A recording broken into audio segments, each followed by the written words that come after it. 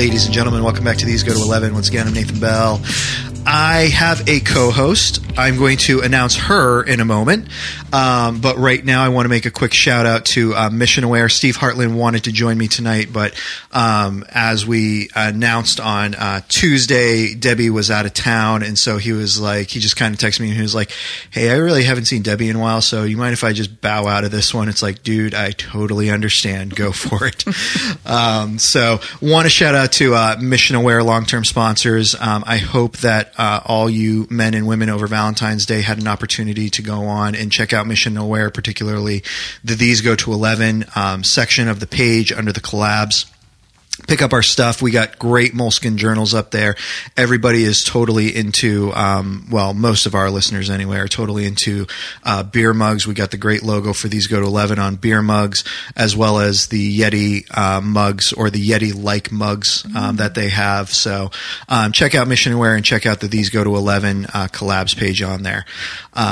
Without further ado, Christina Knapp, how are you today? Good. Thanks for having me. Absolutely. It's great having you back. Last time you were on was it's funny because I was looking at it. I was like, yeah, I think it was like 2 years ago. And then I was re-looking at it. I was like, no, it was actually closer to like 3 years ago. Mm-hmm. You were one of the first ones that we had on the podcast. Oh, wow. Within the first couple months that we were shooting it. So, that was pretty cool. Yeah. And, it's great to have you back. You are, how long have you been back in the States now? Since mid-August. Okay. Yeah. So you're getting a good long furlough out of this then. Yeah. The advantage of like being gone almost 3 years, you get a little bit extra. Nice. Yeah. Nice. And you've had the opportunity to just come over and hang around with friends and family and get caught up on everything. Talk to me about that a little bit, because I remember when I was in between the summers of my 8th and 9th grade years of high school, I went over to Europe for 3 months. Mm-hmm. And I remember in that 3 months coming back and feeling like my world was completely different. There were new buildings and stores put up where there hadn't been before. I had friends who, weren't friends when I left, and then they reconciled and became friends. And, there were things going on that were kind of occurring outside of my life with these people. And so how is that for you coming back and adjusting? Is that something that you get used to, or? No, I don't think you ever do. It's like even tonight, like I was driving down, and I'm from Harford County, so I'm driving through. I'm like, oh, it's just like memory lane. Wait, what happened to that building? Yeah, it's the same but different. Yeah, everywhere you go, I'm like, oh, it's home. Wait, nope, right, it's not. Right? Yeah, yeah, yeah. And so, is it just something where it's kind of like you just come in with the expectation, I'm going to do everything I can just to get to know these people that I've been away from, that type of thing? Yeah, like soaking up the family time. I got a sister in Virginia and a sister in Connecticut, and spending physical time with family is like, especially for me, like, I don't have my family with me over there. Right. So right. Yeah, you just soak up as much as you can. Yeah. Yeah. And I'm sure there's people over there that you really do get to know and become part of your family over there. Oh, most definitely. Yes. Yeah. Yes. Now, the last time you were on, you were in the process.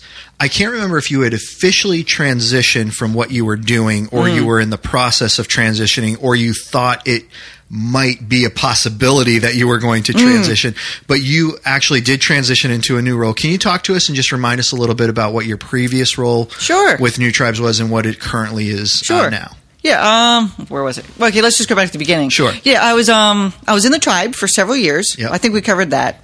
And then I was really sick. We covered that one. And then my partners were going to be away. And even then they were like, you've been like really, really, really sick, like a lot. So maybe the tribe and you don't really go well together. Right. So there's a town where we had like a support base. I have a little guest house for when people come in and out, where we do the supply buying to send supplies out to the missionaries in the villages. And so they had asked me to do that for a year. I said, sure, I can do it for a year, which turned into like 2 or 3 years. I think that's the point where you were transitioning, was into that supply, right, that supply position. Yeah, and then as I told you earlier, I also got the finance job. Yeah, because the lady who did it, her brother-in-law suddenly died. So, Yeah. I mean, what you going to do? Yeah. So, and even since then, I then transitioned down to the main office, and I was the field bookkeeper for 2 years. Okay. So, yeah, Nice. it's been lots of transitions. I've changed ministries just about every 2 to 3 years. Okay. It seems. Yeah. Yeah. So you really, I mean, you get tons of experience doing so many different things, which I think is pretty typical in Christian ministry, no matter where you are. I know Yeah. in private school, I started off when I went to Perry Hall Christian. I worked as a science teacher. I moved to Open Bible, and they were like, "Hey, can you speak Spanish?" I just kind of looked at the secretary. I was like, un poquito. She was like, wait right here. I've got somebody you need to talk to. They're like, perfect, you're fluent. Exactly. Exactly. But it's hysterical because I ended up working basically for 2 years as a Spanish teacher. And then I worked for 2 years as a Bible teacher, and I'm back to teaching science again. And you just, in Christian ministry, it's like you either get frustrated and angry with things, or you just kind of throw up your hands and say, whatever. Yeah, like I thought I was going to be in the tribe to like the day I died at like age 100 or whatever. That was my plan. I Yeah. was set, and God obviously had other plans. Yeah. And I mean, and that's really it. Like He's our boss. Yeah. Wherever God tells us to go, it doesn't matter what we're doing. Yeah. Let's Yeah. go clean the streets. Right. Right. Yeah. He's our boss. So okay. Yeah. No, and it is good to see you again. I just want to remind our listeners, because it's funny because my wife Joy and I just sat down and had dinner, and so we just spent an hour enjoying great conversation, and so we jumped right into the podcast, and I was like, this was a few years ago. We may have picked up a couple more listeners since then. So, just to remind our listeners, we are talking with Christina Knapp, missionary to the Philippines. Yeah, they're like, who is this person? Yeah. But talk to us, and I guess, we're kind of bouncing around in order a little bit, but talk to me a little bit about where you're located and where you're based in the Philippines. So people who are listening to this, maybe, they'll go look on a map and be like, oh, this is where she is, and have a clearer idea of where to pray for you and things like that. Yeah, I live in Manila of the Philippines. It's got millions of people. Everybody's jammed in cheek to jowl. So, Manila, Philippines. I work in an office there now. And tell me what the transition and comfort level is from being in the villages, in the tribes, to coming into the city. Yeah. Huge changes. Yeah. Oh my goodness. Yeah. It's naturally I like the country more, so I'm more comfortable in the village. Because Manila, I mean, like millions of people. Everywhere. It's just so many people. Yeah. I live on the 11th floor, which is still above the parking garage and the ground floor. So it's like the 13th floor. Yeah. But you can't have the 13th floor. Right. So I'm on the 11th floor. And then I look out, and like in the far distance, I see these mountains. I'm like, oh, look, there's mountains. There's greenery. Right. Because everything is cement. Yeah. But it's really weird. Like, there's pros and cons, in every place. In Manila, I get to work with my very good friends. We met in the training in the Bible school, so I've known them like since before their kids were born. Like, they are basically like my nieces. Yeah. It's kind of funny because in a lot of ways I know them better than my own nephew. Right. Yeah. Which is, I hope my family's not listening. I love my nephew. I love you lots. Right. No, it's funny because I think even in the States we can relate to things like that. Family. I mean, the world has become so much larger and smaller at the same time than it ever was, where, several members of my family are scattered all across the U.S. And so, New Hampshire's an 8-hour drive away, but still that's with teaching, working full-time job and all that stuff. That's 8 hours is a long time. Long time. So I have friends who their children are more like nieces and nephews than some of my nieces and nephews. So yeah, I definitely, can understand even more so in your case that distance, that gap. Oh yeah. And like when you go through really deep heart struggles, and that person is there for you. Yeah. It's a deep, deep relationship. Yeah. Now, talk to me a little bit, because you have been over there for 12 years now, correct? Yep, in July. 12 years in July. I feel old, but I'm not. Nice. Walk me through the process. Maybe somebody listening to this is, trying to decide, hey, I want to go out onto the mission field. Maybe they're not sure if they want to commit full time, but this is something that I maybe want to do. Kind of walk us through your life story a little bit, going into the mission field and that process of going through New Tribes and all that stuff. Okay, yeah. Well, I was pretty much in that same boat. I was a pastor's kid, so probably need a lot more help than like the average. No, my parents are great. I knew I wanted to be a missionary, but I had no idea how. Like, how do you go from sitting in the pew to like being the missionary? Right. Get the halo and like all that jazz. And I was like, become sinless. Right. Do they give you the sackcloth and ashes when you go over, or does that come later? They give it to you in the training. They're like, gotcha. Just keep practicing. That's right.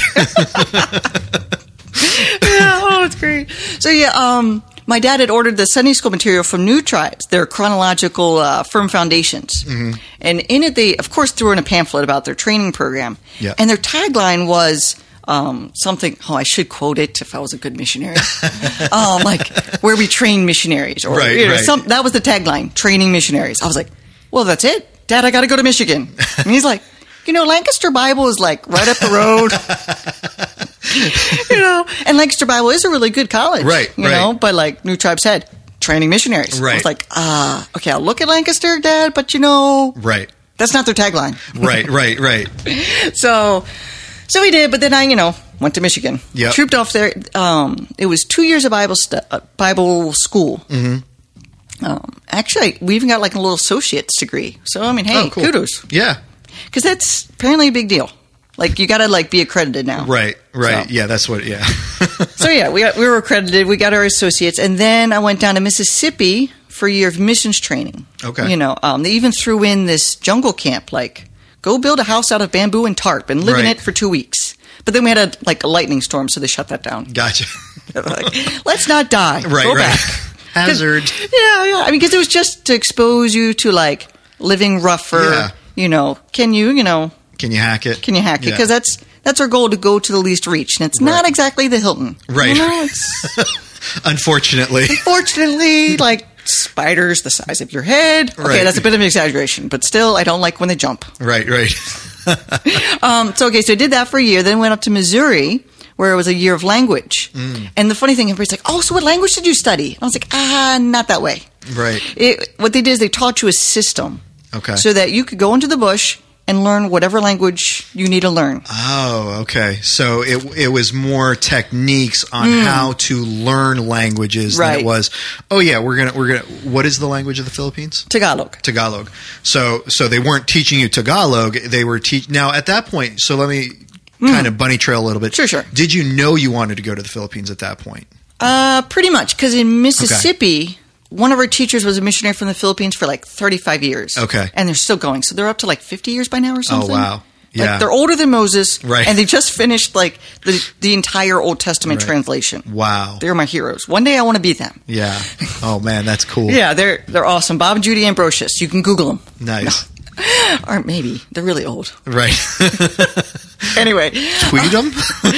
Oh, my goodness. MySpace? Yeah, do you Snapchat? Right. I don't even Snapchat. Oh, my goodness. And there are stories that, like, the people that they went to, the Kalanuya people, they lived in stilt houses with pigs that lived underneath them. Man. Very, very rough. Yeah.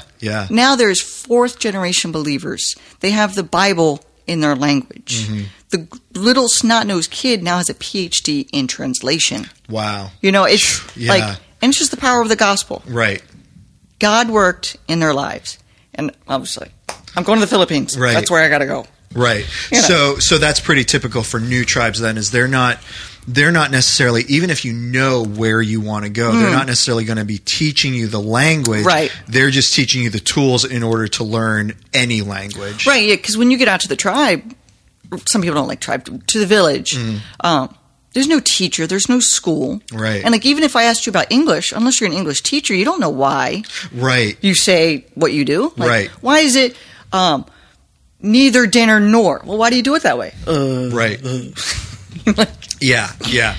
Yeah. So yeah, they taught us like, how to learn the language, how to Sure. like learn the grammatical patterns and all those like, Yeah. techie grammatical things. Right. Man, that's really cool. So you did a year in Missouri, you said, learning the language, and then so now you're 4 years into this program essentially at this point. Yeah. Did it kind of, in terms of the education being ready to go overseas, did it end there, or did you have more training stateside to do? Nope, that was it. Okay. Like, I did my deputation and off I went. I went to the elders. I was like, hey, I'm at like 50% support. How do you feel about me going? And they're like, well, go for it. Nice. So, Now, have things changed with that? Because I know that support is always a tricky subject for missionaries, which is why I'm going to be doing my best to promote, please support Christina, not just in prayer, but also financially. give her $1 million so she never comes again. Whatever it takes. Hey, we can always call in. I mean, that's the beauty of technology is I can always have you call in from the Philippines. Well, So- now that I'm in Manila, That's right. it's even better. Yeah. So, Before it would be like, let me go up on the hill. I Right. think I have cell signal. If I sit on a bucket on top of the ant farm. Right. You might cut in and out 50 times, but it will get done. So really, I mean, you did essentially 4 years of a schooling before you went overseas. Yep, I mean, got this is a 4-year bachelor's of program. intercultural ministries, I think it's called. Yep. Nice. And then from there, you went in. Support. One of the things that I was asking is like, what is the cutoff line? I mean, at what point are they like, yeah, you need to keep working on this because you still, you still lack. Yeah. Well, and there's been a change. Before new tribes, like I make it sound like before they were spiritual, now they're not. It's not. It's not. Before it was like go by faith. I mean, Right. these are the people that sent guys in the jungle who did lose their lives. Right. It was like by faith you go. Right. And it's still their principle. Right.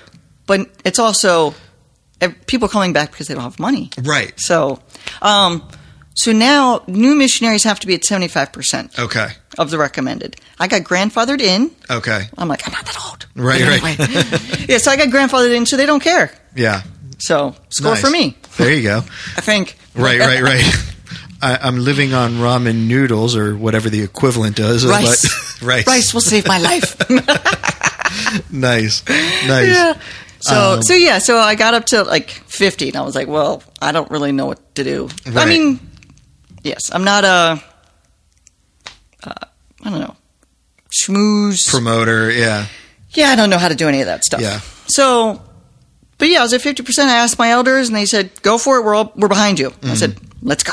Right. So off I went, and then I was 25. Nice. Yeah. And you were pretty much dropped in the tribe Well, alone, or like no. Well, there was a build up to it because Okay.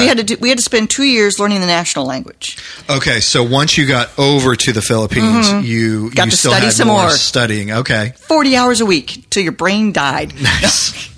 I'm telling you, learn language, you'll break your brain. Yeah. But yeah, we did 40 hours a week for 2 years till we got to like a certain proficiency in the national language. Okay. And then the idea is you use the national language to learn the next language. Okay. That's the one where there are no teachers. Right. So, Tagalog Tagalog. is the national language. So, what was the language spoken in the tribe then? It would be Gatdang. Okay. It was if you ask someone, they're like, "Oh, we're Baliwan or Kalinga," which is different from Kalinga. You're like, Okay. "Oh, okay, I'm sorry, we speak this language." Right. And they would have some Ilocano thrown in because Ilocano is the trade language. Oh, okay. So there's like Fascinating. Ilocano, Tagalog, and Visayan are like the three main Okay. national languages, but there's like 170 languages Right. in the Philippines. Man.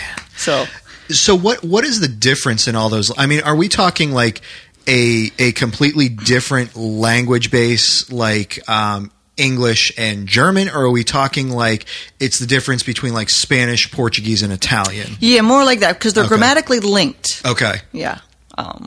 But it's funny, like we get over there, we're like, oh, I've learned Tagalog, I'm such a success.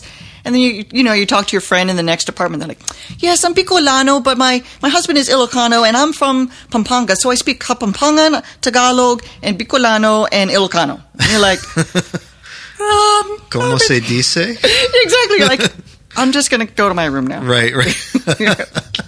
So 2 years of the language, and then at that point where they like, okay, so you've got this proficiency, now it's time to go off to the tribe. Yep. And Okay. and by that point, like you're scouting around your fellow students. You're like, who can I survive with? Gotcha. Who would I not kill in 2 months? So really, it's like missionary survivor. I'm voting you out. I'm like, you and I are friends, but are we still going to be friends? Right. Like, you're kind of wonky, but we all are. So. Right. So anyway, and you could join an existing work. Okay. Because like they're not dictators. Yeah. The world is kind of open to you. Sure. There are some limitations. They're like, well, if you go in that area, you might die. So Right. maybe Right. don't. Yeah. But they're like, we have people whose ministry is to do people group assessments. Mm-hmm. They go around, they're like, okay, we want to put missionaries here, here, here, and here. Right. Now, anybody want to go? So there's a lot of volunteer stuff, a lot of being volunteer type stuff. Yeah. Is there a lot of things that they're also using in terms of resources to help you gauge where you might be interested in going, or is it just kind of like follow your passion, follow the Spirit, and may God be with you? Maybe something in between. Okay. Because we have like our people group assessment people. That's too many peoples anyway. Right. Like they've got this whole map, and they've got all these write-ups and workshops. They've done the like literal footwork of hoofing it into these places, Yeah. interviewing through how many different languages. Yeah. To people, are you interested in having missionaries? Do you want missionaries? Well, what kind of Bible is here? Sure. There's a million things they do, and so then we take that, and then we'll go visit a few. Okay. So for us, it was myself, a couple with 2 kids, and a couple with, how many did they have at that point? They had 4 or 5. Okay. They have 7 now. Wow. Yeah. But that's it. They're Right. done. And so we visited one existing work because, they just needed a little bit more manpower Sure. to get the job done. And then we also looked at a new work. Okay. People who wanted missionaries, nobody had ever been there. And, then we met as a team. We Yep. prayed about it. And we kind of figured out the existing team needed manpower, but not 1, 2, 3, 5 manpower. Yeah. They're like, don't really. And they really needed the men. They needed men to disciple. Okay.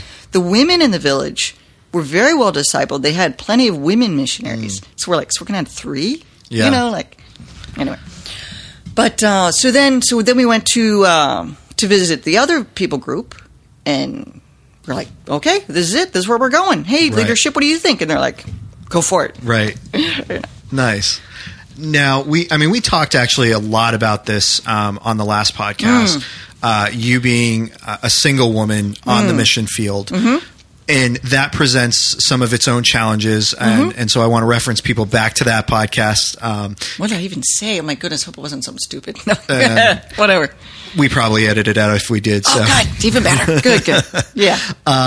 But aside from those challenges, which again, we did talk a lot about, are there things that you find restricting being, I guess kind of we'll kind of go down the list. Being a woman, being a single woman, are there things that you find that you're kind of restricted with some of the mission where you maybe want to do something and they're kind of like, well, probably not a good idea, or we need to send you with people in order to do this because of that. Did you run into those types of things? A bit. Like when we were first moving in the tribe, the one couple with the 2 kids, they didn't get to the build-in stage. They relocated to a different ministry in Manila. So we work together now. It's awesome. Nice. So anytime that the family, the one with all the kids, anytime that they left, I moved with them. Okay. They moved, I moved. We were like attached at the hip. Gotcha. Which is good and bad. Yeah. Like pros and cons all the time. Sure. just for safety. You know, Yeah. they don't want to stick some single woman off in Timbuktu all by herself. Right. You know, everybody's like, who's your kasama? Who's your companion? Who are you Right. with? I'm Right. like, me and Jesus. And they're like, Right. Right. Right. Or you have a whole host of men lining up being, I'll do it. yeah, exactly. I'm like, no, thank you. Right. Sorry, cousin it, not. You're creepy. You're creepy. That's terrible. Oh. Oh, my word. So you spent, how long was your time with the tribe and the family before you all decided, okay, it's time for us to move on? What, moving, like, out of the village or into the village? Yeah, moving, because you went from the 2 years of language school, you moved into the village at that point. How long were you in the village? It was a 3-year term. Okay. But the first year we spent going in and out of the village because we were building the house. Okay. Yeah, so that was a terribly hard year. Well, and just to kind of talk to people, like when you talk about going in and out of the village, we're not talking like, oh, it's a 30-minute trip down the road going in and out of the village. Talk a little bit about, that experience and why it made it so difficult. Yeah. So we lived in this like little Wild West town that was actually known to be pretty violent, just because of clan wars. Right. It's like not they were targeted. They're like, don't go out after dark. Right. I'm like, okay, I've got nowhere to go because everything shuts down at 6. Right. Primitive version of the purge. I know, like literally 6 o'clock. It's nothing. Yeah. Anyway, so we lived in this little town of Tabuk, and then we would take an hour Jeep, like this, like World War II thing that's been kind of stretched and lifted. We, for an hour to this waiting shed, and then we would hike for like an hour and a half. Or if it was really muddy, it could be 2 hours. Sure. Whatever. And we have to bring in everything with us. Yep. Work, and then go back. And is this a daily thing that you're doing? Is this a weekly thing you're doing? Well, typically we'd send the guys in on Monday. They would work Monday through Friday, and they would come out. But then the wives kind of were like, we'd like to, be with our husbands a little bit. Sure. And so we would also take trips in 2 weeks at a time. Okay. With the husbands. Okay. And so, yep. And so so it took, did you say a year to get the house built? Yeah, my house built. Okay. And then so my partners, the Talbots, they moved in with me. Yep. Into my little house. So we got to know each other really well. Right. Tight. While they built their house. Because then we could be living in full time. Right. And so then they got their house built, and then there was like the great divorce, but not. No. Right. Like they moved out.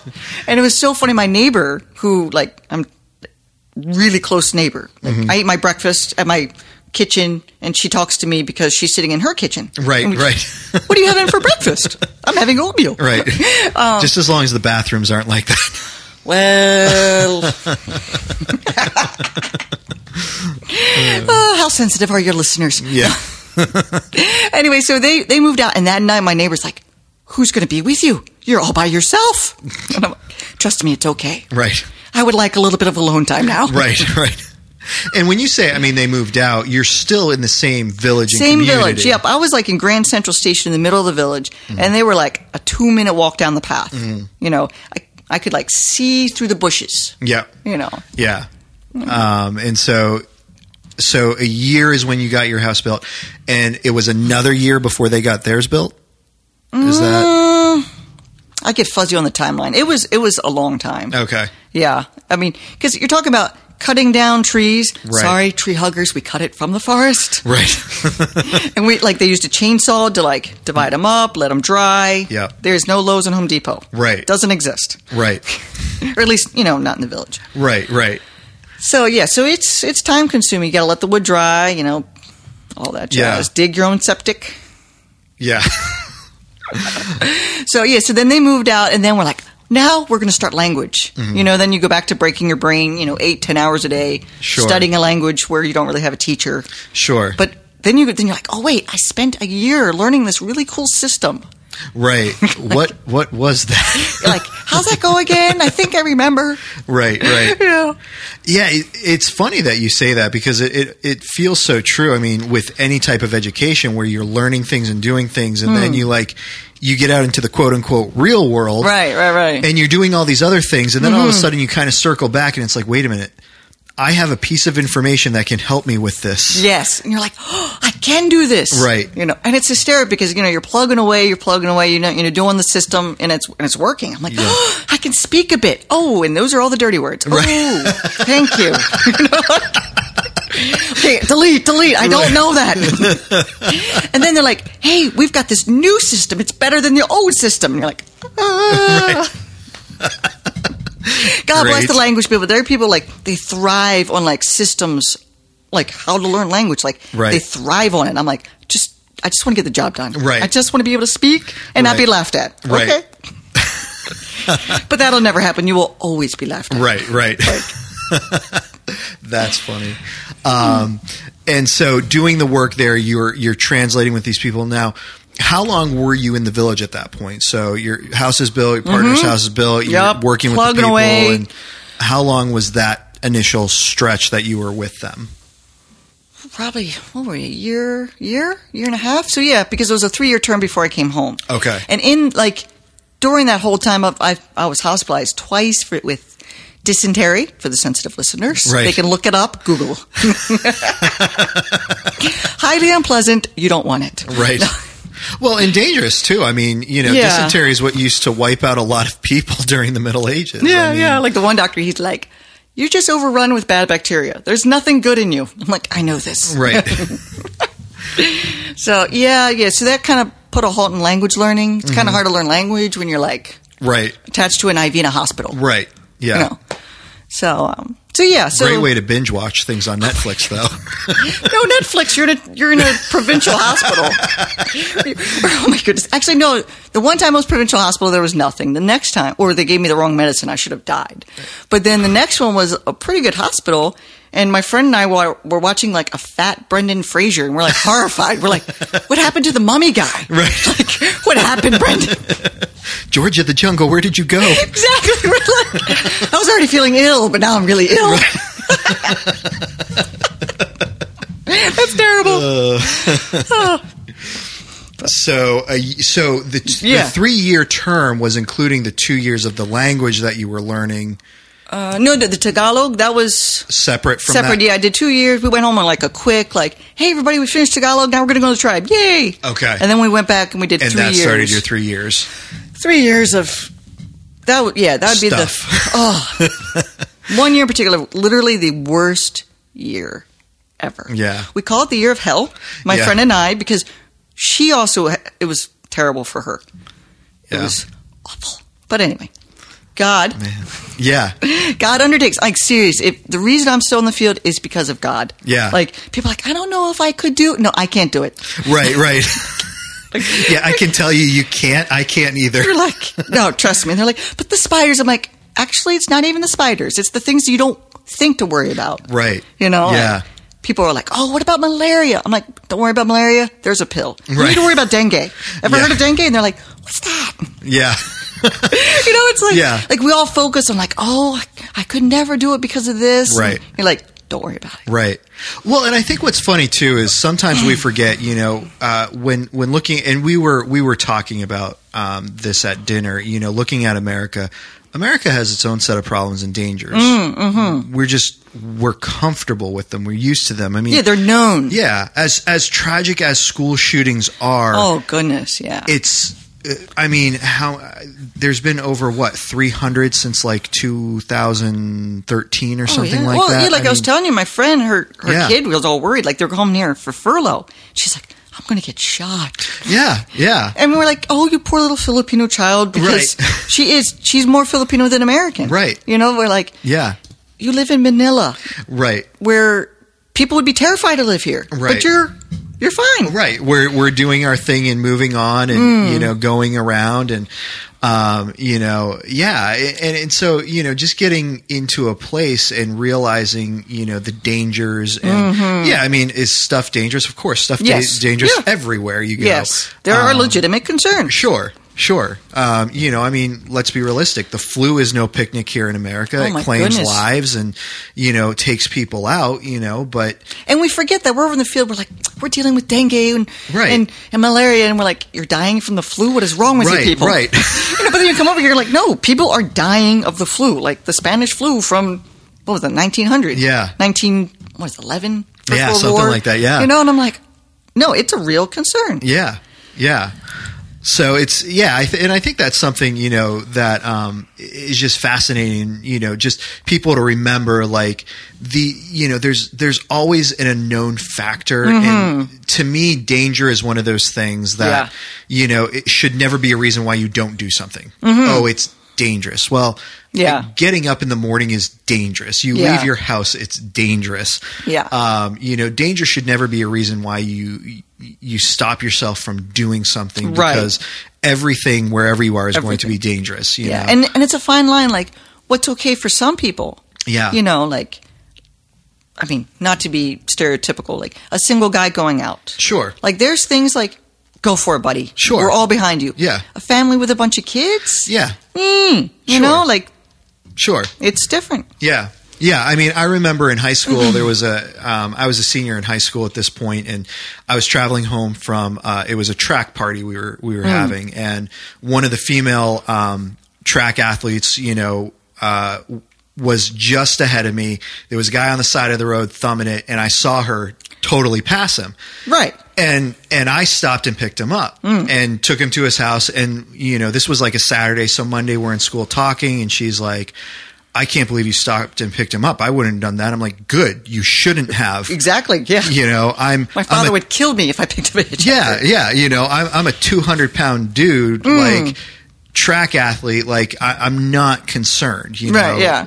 But you shouldn't do that. And so I think that contextual danger is there as well. Yeah. Some people like to beat the feminist drum, or like everybody can do everything. Sure, but sometimes there's... Right. Right.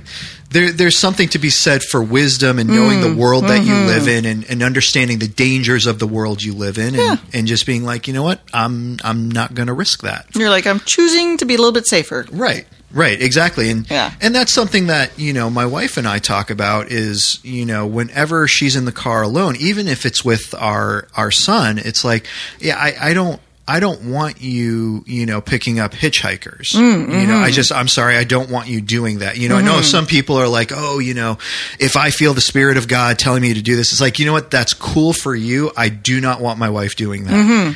If I'm in the car and you want to do that, that's fine. We can stop and we can pick them up. I have no problem with that. If I'm in the car alone and I see somebody on the side of the road, I'll pick them up and give them a ride. I have no problem with that. But no, I mean, I think God's given me a role and a position, and there are certain things where it's like I'm aware of the dangers. Yeah, well, like my pastor in the Philippines, excellent pastor. He's like, you're a believer.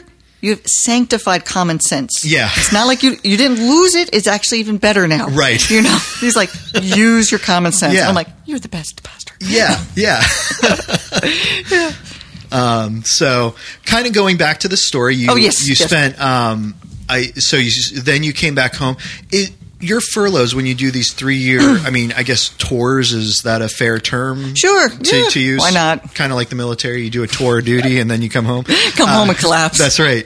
Is it like around 9 months? Is that what a typical furlough is? 6? What? Well, I'm trying to figure out what typical is supposed to be. Well, typically 4 years over there and you get a year back. Okay. But that was really designed for families putting their kids in school. Okay. Gotcha. Don't have to worry about my little chitlins. Don't exist. It's even better. No. And so what's worked for me is I prefer 2 years and 6 months. Okay. It's 2 years is quite long enough without seeing your family, especially now that my sister's having children. Sure. Definitely. Yeah. But it hasn't always worked out. This is my second 3-year term. So. Okay. And then sometimes it's just like this last one, my coworker was gone for a year on their furlough. It's not like you can just leave. Right. There's this thing called money. Right. Right. It's like I'm ready to go home, but I'm broke. Yeah. Well, no, actually, there was nobody to do the money job. Oh, yeah. The bookkeeping. Yeah. And there's always that too. Right. Send money. I need to go home. Right. No, actually, no. That's one thing. I think if I ever called up, I need to come home and I don't have money. I am pretty sure. Yeah. Some sibling would cough up the cash. Sure. My sister calls me, her good little Mexican because she puts me to work. Because I don't do well without having a purpose. Sure. So I'm like, so what can I do? I need to do something. Right. Because furloughs are weird. It's to spend time with family. It's to catch up with churches and supporters. But you've left your ministry in the Philippines. You're like, what's my identity? Who am I anymore? Yeah. Well, and I think too, what we were talking about earlier, there's that sense of, wait a minute. I mean, these people have moved on with their life, as have I. The experiences that they're going through here in America, and I would assume that being in the city, the experiences are less dynamic than they were when you were living in the tribe, but still, you're talking about really different cultural things that are going on. Very different. Yeah, living in the tribe is always cooler. Everybody loves the tribal stories, which don't blame them. They're cool. Right. It's not nearly as cool as I go past the mental institution every day. Right. Yeah, it was rough, and I went down to the Starbucks and got myself a coffee. And then they're like, our missionary's getting too much support. They went to Starbucks once every 6 months. That's it. They're off. They need to suffer. You're not suffering. You're not a real missionary. Oh, that's hysterical. Oh, it's terrible. Yeah. I mean, Manila, you do have Starbucks every three blocks. Sure. If you want, you can go to Starbucks every single day if you want. But you don't have to. Right. Right. Yeah, it's you got the horrific poor and you got the horrifically wealthy. Yeah. I mean, they're like, oh yeah, that guy up the street, he owns such and such airline. Right. Oh, sure. Do you want to sponsor me? They're like, please, sure. Right. My friends, their small group, they're like the poor white trash of their small group. Everybody's like, they'll all go out to dinner, and in the Philippines, here we're all like, we divide the bill down to the last penny. Right. No, they all just take turns. They're like, oh, it's my turn. They'll all fight over it. It's my turn to pay for the bill, and they'll pay for the bill for the entire group. Yeah. At some restaurant. And my friends, they never get the chance to pay. Ever. No, you're poor. Right. And compared to all these guys, they're poor white trash. They're like, okay. It's nice having, high friends and being in low places. Oh, it's funny. But it's funny, she'll bake cookies and give it to them, and they're like, they think it's the best thing in the world. Yeah. Yeah. So, hey, well, and everybody's happy. I guess that would stand to reason. I mean, those are some things that I noticed. Even in America, you have the American affluence where people aren't used to, the trades and the techniques and things like that of doing things. So, you go out and you buy your cookies from the grocery store. You don't bake them homemade, so getting those. That extra personal. Yeah. That's really cool. So your first trip, 3 years, then you come home 6 months, and then you go back over. How long was your second? 2 years at that point, or? Let me see. I think it was 2 years. Then it was 6 months. It was 3 years. I think was it 8 months? And that second furlough was a really terrible. I had been really sick and I was trying to recover. Okay, it was not altogether pleasant. Yeah. And then it was another 3 years, and now it's this one. Okay. No, I think there was one in between. I'm losing track. Okay. Yeah, but it's gone. It's typically gone. About that. Sure, but your time. So again, you're coming up on your 12th year. Your most of your time up until this point was in the village.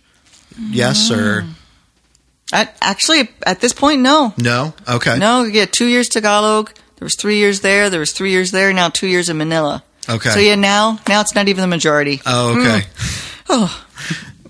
And so how is, in terms of, talking about the availability of things, I mean, we were joking around the internet binge watching stuff. I'm assuming being in Manila, you have much easier access to internet service and telecommunications and all that stuff. Or even things in the village, there's even more, because my partners with the lots of kids are still in the village. Okay. There's electricity there now. Oh, wow. We're like, what? I'm sorry, you're not a village anymore? You have to, Yeah. you're not a real missionary. It's time to come out and suffer. Right. You can't have electricity. We are taking your computer. You must telegraph everything. No microwave for you. Yeah. It's like, so like, within the 12 years, like, things have, like, there's more available that you can get over there. The communications are much better. Sure. I mean, I've basically gotten to know my nephew through FaceTime. Yeah. Because when I left, he was like 4 months old. Sure. And so, well, it was really funny. I came home and I wasn't in a screen. So he was like, what? But. Nice. Yeah. So, things have definitely progressed. In Manila, like, I have Netflix in Manila. Yeah. Which is funny. In the village, I'd have my computer and I'd like try to watch like some TV episode where you bought like the actual DVDs. Right. And you're like trying to watch it while there's people on your porch arguing and they're like banging the door. We need medicine. And you're, dealing with all that. Now I'm like, I can watch Netflix in Manila. Right. It's pretty surreal. Yeah. Well, and I would guess that for you too, the job description and what you're doing has significantly changed because being in the village, people do learn to rely on you 24/7 almost, it would seem, where being in Manila, I guess are you working more of like a 9-to-5 type job? Yeah, it is. And which is actually probably been a really good thing of keeping me out of the hospital. Okay. Less stress. Sure. Although sometimes I'm like, are you sure? Because I'm feeling pretty. Right. But no, there is that advantage that, like I go to the office, and I come home. There is a separation. Yeah. In the village, it was all in one. Yeah. Like you were never off. If you're in the village, you were always on. Yeah. And it is very, very wearing. Sure. Right. Yeah. Really wearing. So there is that advantage of the city where it is an office. I go. I minister. Now, sometimes you might have some really, really long days, and then if you're involved with a small group or whatever church, it's life. Yeah. But in Manila traffic, right? Just go to YouTube if you want to look at Manila traffic. It's pretty horrifying. Yeah. So it's different stresses. Village and Manila, it's different stresses, but my life is much more regulated. Yeah. Like it's kind of like clockwork. Right. Yeah. Yeah. Now let me ask you because we're kind of coming up on that 45-minute mark. Yes. But I think this has been absolutely fantastic. Once again, for our listeners, we're talking with Christina Knapp, missionary in the Philippines. Again. And I'm gonna ask you this specifically, Christine. We're going to get all your information. We're going to put that up there so Social people can security get number, blood type, got it all. Exactly. Major credit card, all of that stuff. Definitely. But want to give you an opportunity to just talk about the things that you would like people to pray for you just those things that you're looking around. It's like, these are the things, or maybe even if you're looking at something and you're thinking, I don't actually specifically need prayer for this, but my partners do, or, so things like that, just, the ability to talk about, some of those things that you could really use prayer for. Oh, yeah. Well, the more immediate one is transition because I'm coming up to going back. I've got, what's today's date? 15th? 16th? Yep. Yeah. 15th, so literally in 1 month, March 15th, I'm getting on a plane. So got all the goodbyes. Yeah. I hate goodbyes. Yeah. just hate them. Like if I were just to walk to the airport right now, that'd be a lot easier. Sure. Yeah. Yeah. But so you want to see everybody, but at the same time you're like, but when I see them, it makes it even harder. Maybe if I just don't even see you, it'd be better. Right. Yeah. But that's... Right, that's not realistic to family and life. Exactly. Yeah. But we like you. I'm like, I like you too, but... Right. So the transition, because I'm excited to go back. Like, sure. I know you're supposed to be like the bitter missionary and like, whatever. You know what? God has called me there. Right. I enjoy my ministry, even though it's changed like 12 times. Right. Because God's my boss. Sure. And he's like, this is what I have for you. Right. And it's a good thing. Yeah. So I'm looking forward. I'm looking forward to getting back with my very good coworkers in the office where we all have, some people you're like, oh my goodness, computer guy, killing me here. Right. But I'm pretty sure I'd say that about the computer guy here in the States. Sure. So it's bittersweet. So definitely that's the big prayer point is the transition. Yeah. It's pretty much sucky. Yeah. But it's easy to get people to the mission field. Even though it doesn't seem easy, it's easier than keeping them, like for any sort of longevity. Sure. Now, different missions have different mission focus. Sure. With New Tribes, or Ethnos, because now we've changed our name. We're Ethnos 360. Okay. Because we're trying to, some areas we'd like to go to aren't so, happy with missions. Gotcha. So, anyway, Gotcha. Anyway, side note. Our whole point is to go into the least reached people, to plant a church, to have fourth and fifth generation believers, to have the Bible in their language.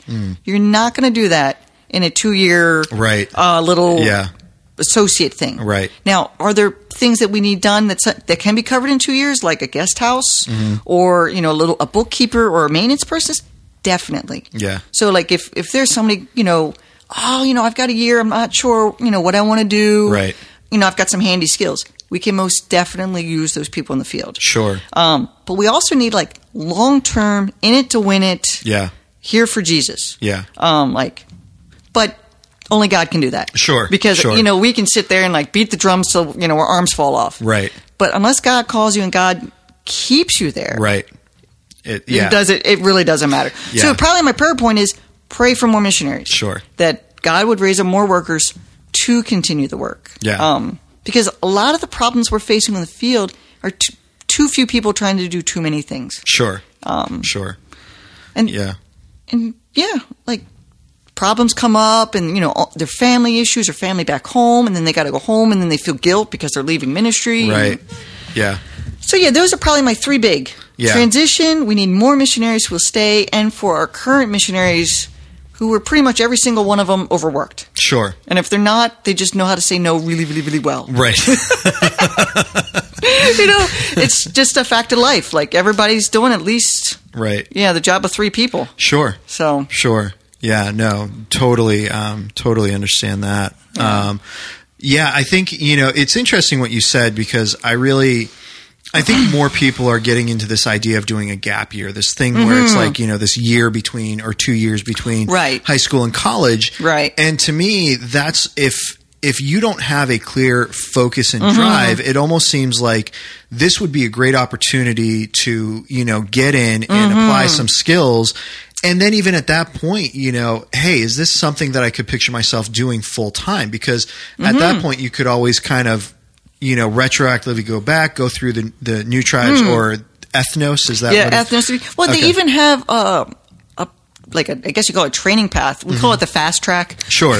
Like, if you're like a handy person, or you're not going to be going into the tribe, sure, they have like a program just for those people. Yeah. So you're not investing 4 years. Right. I don't want to say how long it is, because I'll probably say whatever it is, it's going to be wrong. Right. And we've had people come over for a year and it's been great, and we've had people come over for a year and it's been terrible. Sure. They're not self-starters. They can't see the job that needs to be done because nobody's going to hold your hand. Right. Right. But and even that's like those support jobs, we're currently using a lot of associates, people coming for a year. But if somebody wanted to step up and say, hey, you know what? I can do this. Yeah. Oh my goodness. Would we say no? No. Right. Yeah. Even the language barrier, we can take care of that. Sure. Well, and that honestly to me seems like from everything you've been talking about and describing seems to be a great approach to this, because I know so many mission organizations who are, you've got to cross every T and dot every I before we're going to get you out there. And it's just kind of like, you know what? We need to bring the gospel to people. Yeah. And so if there are a couple uncrossed T's and undotted I's, but we're bringing the gospel to people, that's the most important thing that we can be doing. Yeah, like we're all doing our part. Like, we have some people in our mission, like their job is child safety. And that is their mission, because they got to make sure it's done. It's our legal requirement. Sure. And that's what they do. Yeah. So that we can have missionaries doing what we need to do. Like, right. It's... Yeah. Yep. But. Very exciting. Well, thank you so much, Christina, for joining us once again. It was great having you. Try to make sure next time that, don't wait 3 years before we get you on again. Maybe we can do a Skype call or FaceTime or something like that. So. Or be home like in 2 years. That's right. Yes. Yes, absolutely. Thank you for having me. It's been great. Absolutely. Great. My pleasure. And don't forget, Christina Knap, be praying for her, be supporting her. We're going to put up links on our website so that people can hyperlink over to you and, be able to donate or contact you with whatever information you feel like giving out to crazy stalkers and things like that. So, can you just fill out this background check? That's right. Awesome. Excellent. All right. Well, we're going to go ahead and sign off now. Christina, we just rocked the Casbah. Awesome. Please go to 11.